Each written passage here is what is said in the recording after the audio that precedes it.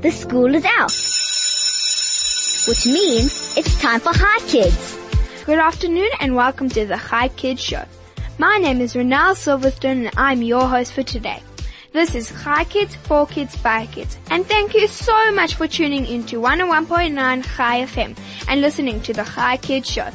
Today on the Hi Kids Show, I'll be speaking to Melissa Hofmann.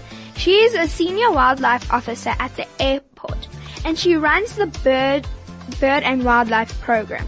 So listen kids, don't go away. We have a very interesting show for you today. Get ready for a very interesting show here on 101.9 Hi FM. You're listening to Hi Kids on 101.9 Hi FM. This is Hi Kids, for Kids, by Kids. My name is Renelle Silverstone and I'm your host for today. I have Melissa Hofmann in studio with me. So send your questions to 34519 or WhatsApp to 061-895-1019. Good afternoon, Melissa. Good afternoon. How are you? I'm very well, thank you today, and how are you? I'm great, thanks for asking. How's your day been going? Oh, it's been an early start and great to be here and discuss things with you. We're very thankful that you're on our show. So can you explain what a wildlife officer is? Okay, so I am employed at OR Tambo International Airport as a wildlife control officer, senior one. So a wildlife officer is employed at the airport to basically reduce the bird strike risks or the wildlife strikes risks with aircraft because, we operate in an environment where there's lots of birds and wildlife. So we do our best to make sure that everybody lives in harmony. Where is OR Tambo International? It's such a long name. OR Tambo International Airport. They are based in Kempton Park, Ekurhuleni. Why is it called that?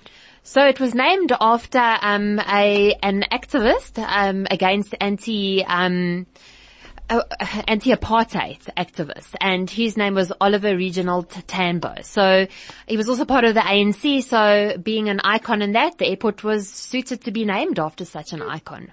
Wow. What is those weird things? I think they call propellers. Okay, so the propeller is a type of an engine that drives an aircraft. So it kind of makes the aircraft move. So there's the propellers that you have on aircraft that are kind of open, and then there's the closed engines that have fan blades in them that propel the aircraft. So without a propeller, you're not going to be going anywhere. Oh, well. So what happens if a bird gets stuck in the propeller? Okay, so if a bird gets stuck into a propeller, like the open propellers, it normally just gets cut up because that's how heavy, how strong these propellers are. But if it gets ingested, gets sucked into an aircraft engine, then a lot of the time it gets minced up. And aircraft engines are designed that they are able to actually, facilitate or accommodate any birds actually going into the engines. Whoa. So, how will you know if the bird is stuck in it? Okay, so what happens is it's normally the pilot or that will understand that a bird strike has happened. So if he's on takeoff and all of a sudden he sees a bird flying in front of him and all of a sudden there's a thud or, a lot of the time it doesn't only just go into the engine, it gets hit onto the fuselage, which is the body of the aircraft. And then they can notice from that, or suddenly the aircraft is making vibrations. And there's even been talks about the smell of cooked chicken in the cockpit when a bird goes through. Oh my gosh. That's so cool and weird at the same time. It is. Can you train dogs to chase away birds? So one of my colleagues, himself is a border collie, Scott. I've worked with him for 10 years at the airport, and he is the best thing to use to reduce bird strikes. There's a lot of birds that are grounded birds that he can chase, like hardy-daws and herons that he can focus on. And he acts as like a predator. So the birds perceive him as, this dog is going to hurt us, so we're going to move into safer areas. So Scott and I, we patrol in the early mornings, and if there's a bird, I give him a whistle command. He jumps off the all-terrain vehicle. It's like a quad bike that we use. He sits on the seat next to me, and he goes and he does his job, and then he chases the birds away. Wow. What happens if a bird gets stuck while you're flying? So normally, the major bird strikes occur when the aircraft is taking off, because then they're kind of at the same level as a bird would be. And the problem is a bird and an aircraft, they fly in the same direction. So they fly into the wind to get lift. So the poor bird that's flying along may not notice that there's this thundering aircraft behind him. And if it goes through the engine, the engines are capable to handle it. And an aircraft can fly on one engine. So if a bird strike happens, then the aircraft either decides to return or, engine blades get replaced, anything like that. Whoa. Shocking. So how do you train a dog to chase away birds? Okay, so we've got our Springer Spaniels and we've got our Border Collies at the airport. So the Springer Spaniels are natural bird dogs. They are normally used for gun dogs to retrieve birds and that. Oh, cool. So their instinct is to go and flush the birds out. So if we've got dense area, like lots of grass, they'll go in and they'll try and flush all the birds out. And then our Border Collies, instead of herding, they've been trained to actually chase. So they don't herd, they chase the birds away. Interesting. So why is it what is so dangerous about a bird getting stuck in an engine? So it's sad for the bird, because we need to live in an area where we accommodate all wildlife and that, and we just got to reduce the risks. So if a bird gets stuck into an engine, sometimes there can be engine damage. It depends on the size of the bird. If you're looking at a goose, that goes through the engine and bends some blades, you're going to have to replace that whole engine, which can be like 11 million rand to replace. Yeah. So it's a cost factor. It's a cost factor. But generally, a lot of the birds that get struck might be small birds that hit the aircraft. We make the reports of it and we know that, bird strikes happen. Can you tell us one of the most dangerous bird strikes that you've had? So luckily, we haven't had very many dangerous bird strikes. So there's been bird strikes that have resulted in aircraft returning to various airports just for safety. They can fly on one engine. But then I would have to mention the Hudson River incident, where geese were actually ingested into both engines of that aircraft. And it was on takeoff, and because the engine needs to fly, both engines seized, and it landed in the Hudson River. So the pilot couldn't make it back to the airport, and he decided, well, the softer landing would be obviously a water body, and they landed in the Hudson River, and everyone survived. So thank God. Exactly. So are dogs the only animals who can chase away birds? So a lot of airports, like military bases and that, where there's not so much air traffic movement, can use falcons. So falcons that will go and prey upon other bird species, like smaller lapwings or that type of bird. So in airports where there's less air traffic movements, like military bases and that, falconry is one of the options for it. Wow. Why do bird strikes happen? So bird strikes happen because birds and aircraft are both flying. They both have the same territory.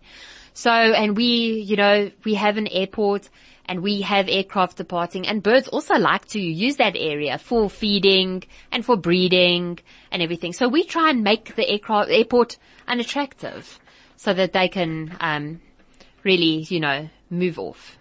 Wow. Well, we have a question. It doesn't say from here who, fortunately, but it says, how often do bird strikes happen at OR Tambo?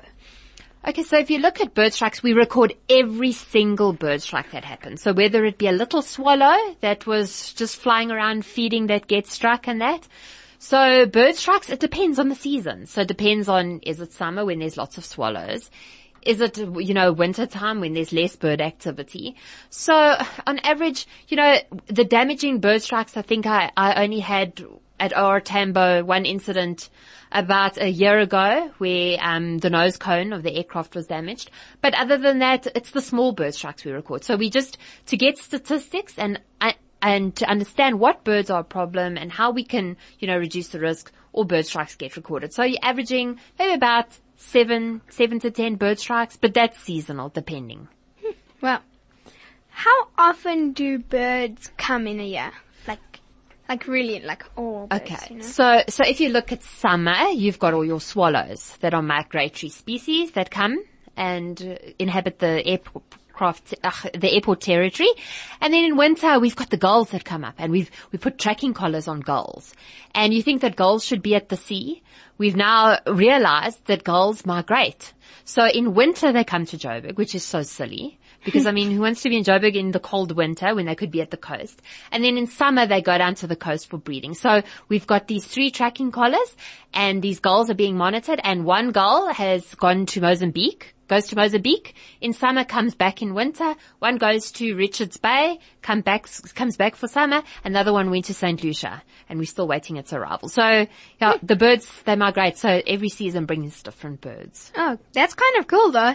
It is. Like to see different birds. Different Sometimes change. could be even exotic birds. Exactly. So how do planes avoid bird strikes? Okay, so it's about the airports having a program in place and, reducing the risk. So having my working dog and myself go out there every morning. I go and patrol, go scare the birds away so that there's no birds that are a threat. Also making sure that around the airport, so the areas around the airport don't attract birds, so that birds aren't coming to landfill sites or anything like that they want to feed at. So it's all about you reducing the attractiveness of their surrounding. Don't you get scared to take out the birds?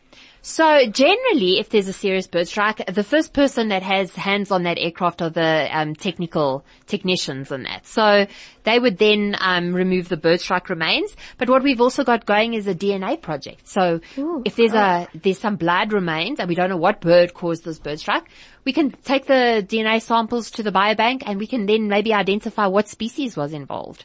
So any birds that get struck on our airfield, they go back to research. So sometimes we've had students that have done stomach content analysis on the birds, or they look at what, DNA the species has, and we create a record for DNA. Wow.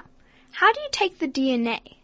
Okay, so it's blood samples, tissue samples, anything. Anything can give you a DNA coding, which can then eliminate specific species and point to one specific species. Have you ever found species from a long time ago? Well, not really long time ago. The most interesting bird that we had was a yellow-billed kite that was from Nairobi airport. Whoa, and the aircraft landed at Joburg and they noticed the yellow-billed kite, and we don't really get many yellow-billed kites at OR Tambo. And we thought, where did this bird strike? And we realized Nairobi. So we got a bird traveling from Nairobi to Joburg, and it was in the landing gear of the aircraft. So it was quite still intact and everything. Wow. So let's take a quick song break and we'll learn more about birds after that. You're listening to Hi Kids on 101.9 Hi FM. This is Hi Kids, for Kids, by Kids. My name is Renelle Silverstone and I'm 11 years old. What do you have to study to become a wildlife officer?